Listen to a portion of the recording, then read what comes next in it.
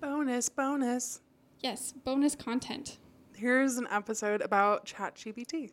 Yes. GPT.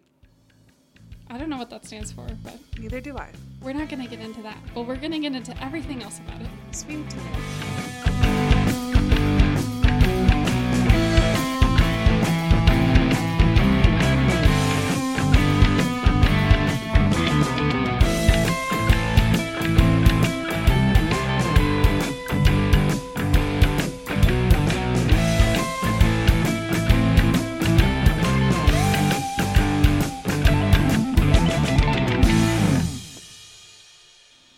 Okay, you did some research for us on this, Anna. What do you have to start us out with?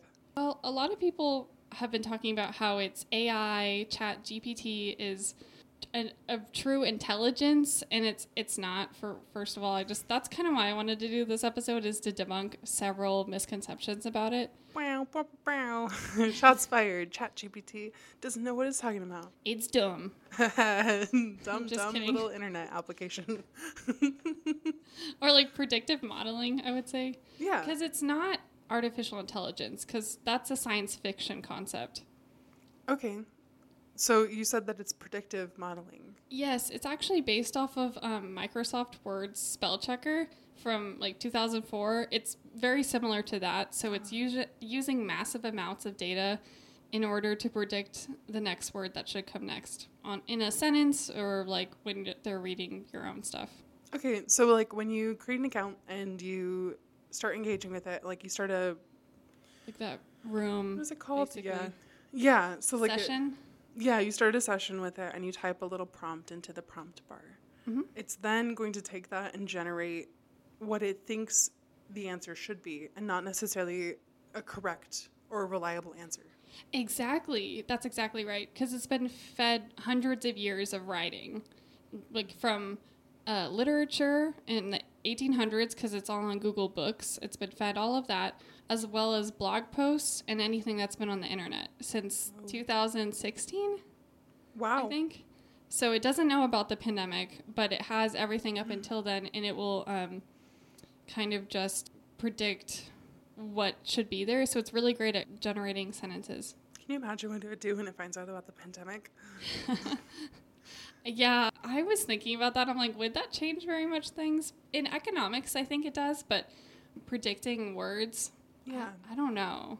So I've been using it at work a little bit to generate some captions. I manage a Facebook page for the company I work for. Mm-hmm. And so like I just use it when I'm like feeling a little strapped for time and don't feel like thinking too hard. I just like go like, hey, write me a caption for this photo.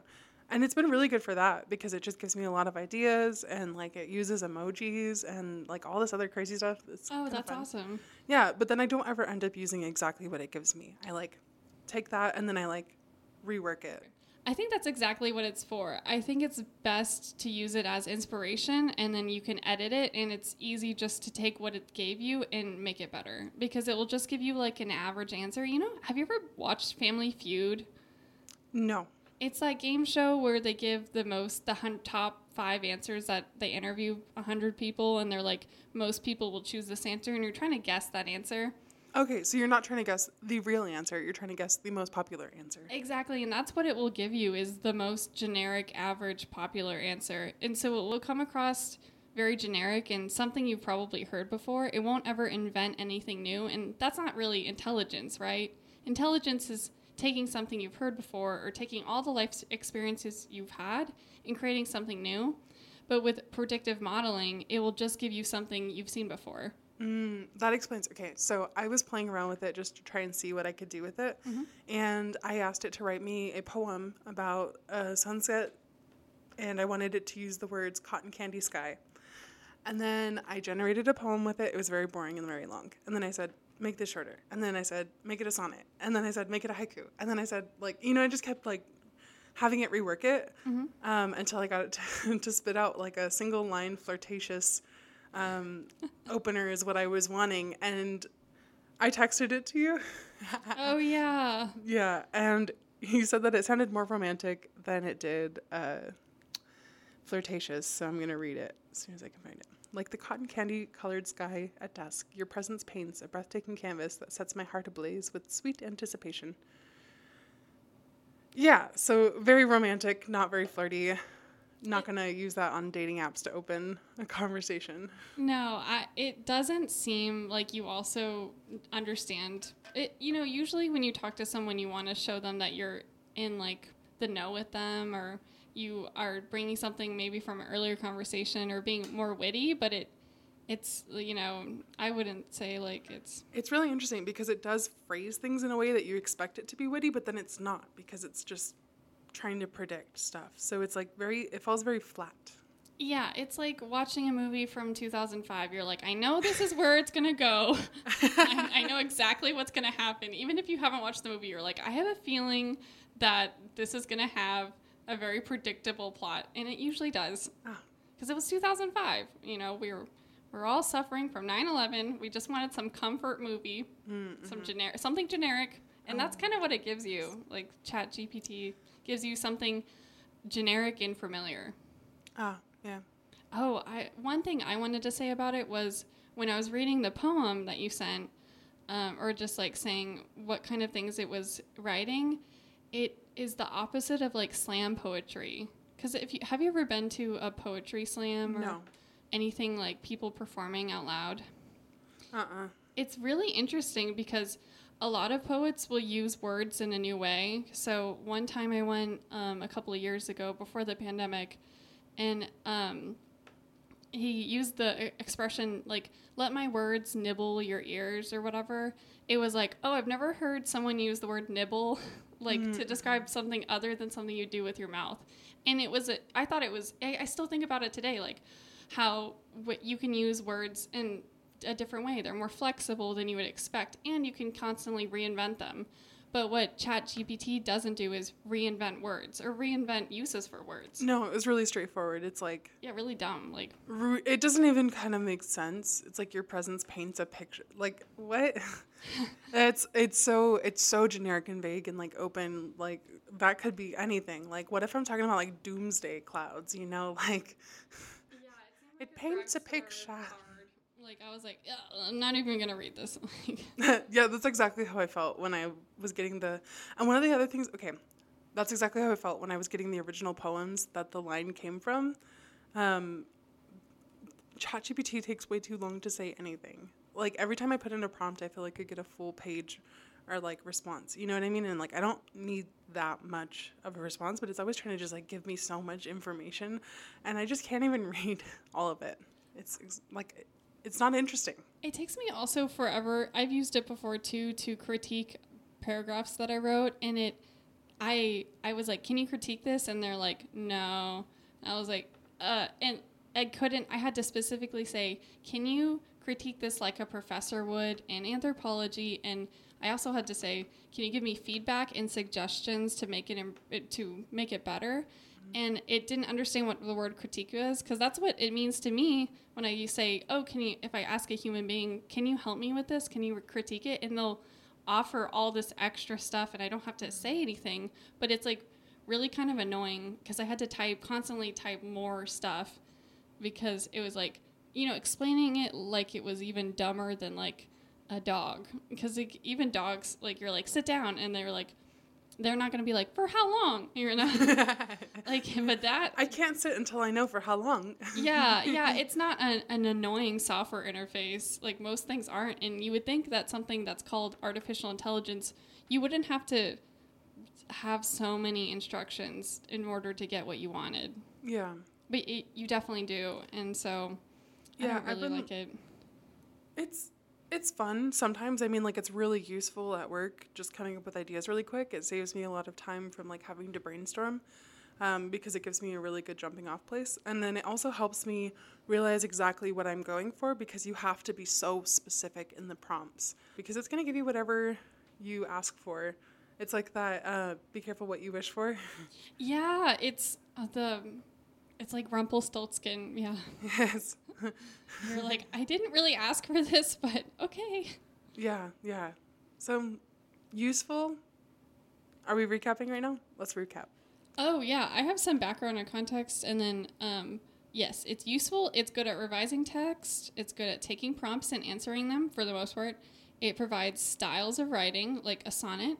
It's summarized text. It's really great if you want to put your own words in, and it will just snip out the ones that are important and give you like a summary or kind of an introduction. Ooh. It can take ideas and point out in prompts in like a particular style and format. So if you're writing a cover letter, you can feed it your resume.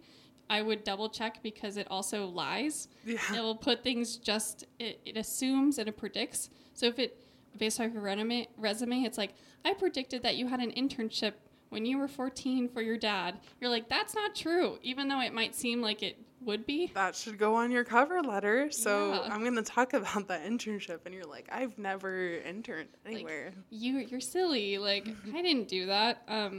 But yeah, it's great at giving lists. It's good at, like you said, making captions. It can remember and revise paragraphs for you. So if you've been on the same session for like 10 or 15 minutes, you don't have to keep reminding it that you're like, don't use that word.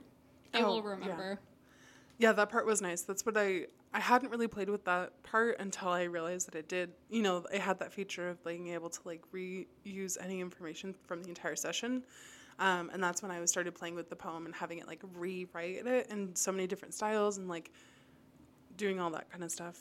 Yeah, and then exactly, it's great at fixing something wrong, and then you ask it to do it different, and it will be good. And then just to recap things that it's not good at doing, it cannot provide accurate information about anything. It just predicts words. It cannot think outside the box creatively because it will pick the average mundane answer. It cannot provide analysis, and it's not ethical. It's just a model for words. It's trained on all of our English text, so it has the same biases that our culture has. Oof. In fact, if you like put anything in and it's like, I cannot give you an answer, I am just a chatbot, it will. That's because a human went in and was like, had to take their answer out because it was unethical or it was just wrong. So that's where I feel like I see a lot of possibility in it being a great teacher because it's a great reflection tool. Like what's interesting about ChatGPT is not necessarily the predictive modeling, but what we ask it to do and like the prompts, like us learning to articulate what we're looking for, what we want out of like different things and things like that. Like it's helping with communication. It shows us our biases. Yeah. Oh, yeah. Like that. That's a good point. Like, it's a reflection of our society because there was a chatbot that was, turned online, and within a couple hours it was saying it was going to kill humanity. But that's because it was fed science fiction, and in science fiction, robots kill humans. So it was just being untrained on all this fiction, and that's why they're like, whoa, it's evil. It's like, no, it's just reading all the freaking Marvel movies. They're like... I was watching Agents of S.H.I.E.L.D. and they had this bit about AI there too, where there was like a AI robot and she was like, oh, now I must kill everybody. It's because she was trained on science fiction, of course. Well, thinking about what you said and like applying it.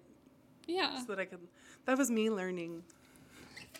Yeah, like I think that the fact that people think it's smart is the opposite of how humans learn, because you don't need 400 examples of something in order to be smart, but ChatGPT definitely did. It needed thousands of examples, and then it does their calculations. You can do like hundreds of calculations in a second because it's basically a database. It's just a fast librarian that can like look up things really quickly. I love that. And make a decision, and then once you ask it a question, you're like, what color is the sky? They're like, they just draw it from something else that was written before. It's a mimic. It's not actually smart. And it has noise, so it won't give you the same answer every time. So they're like, oh, what's a favorite pet you have? And it will say dog, but if you ask it again, it might say cat because it has some noise. It has some randomness added to its algorithm, but it really isn't. It's just like a well-tuned chatbot. I wouldn't call it intelligence. Yeah, great. It's more of a tool. Okie dokie then. Well, thanks for listening. Oh, wait. No, I had one more thing. Do you want to hear what episodes it came up with? I asked it to make a list of things. Yeah. Let's hear it. Okay, so it said artificial intelligence and its impact on society. Check. Yeah. A creative writing and storytelling. Okay. Sustainable living and environmentalism. Right on brand. Mindfulness and meditation, which I thought you would like. Excellent. Yes, I do. Yes. Cultural diversity and inclusivity. Yeah. I was like, I don't know where they got that from, but... And then robotics and automation. Silly. I know. I don't think we talk about technology very often, but whatever. Virtual reality and augmented reality. These seem like, because it gives you generic, like, Family Feud answers, it wasn't like looking at maybe what we would say. It was more like if someone off the street had seen the list of our episodes so far and then just inserted their own Where opinion. they might go. Did you put in a list of our episodes so far? Yeah, I did friendship, yoga, city design, and libraries, and that's what it gave back. Interesting that it would go into robotics and... It's so obsessed with itself. It's like so obsessed with itself. I want to insert myself in the situation. You should talk about me all the time. Actually. Exactly. One was music and its effects on mood and behavior. Oh, perfect. Yeah, we could totally do that one. Yeah, so it wasn't horrible at suggesting ideas. Like you said, it's great for your job if you want some inspiration. Yeah, it took a minute, and then we can like go through and be like, okay, now it's a great refining tool. And I think you've said that to me before too. Like, it's great for editing. It's good at like taking what you already have and cleaning it up or like putting it in certain formats and things like that because it's predictive modeling.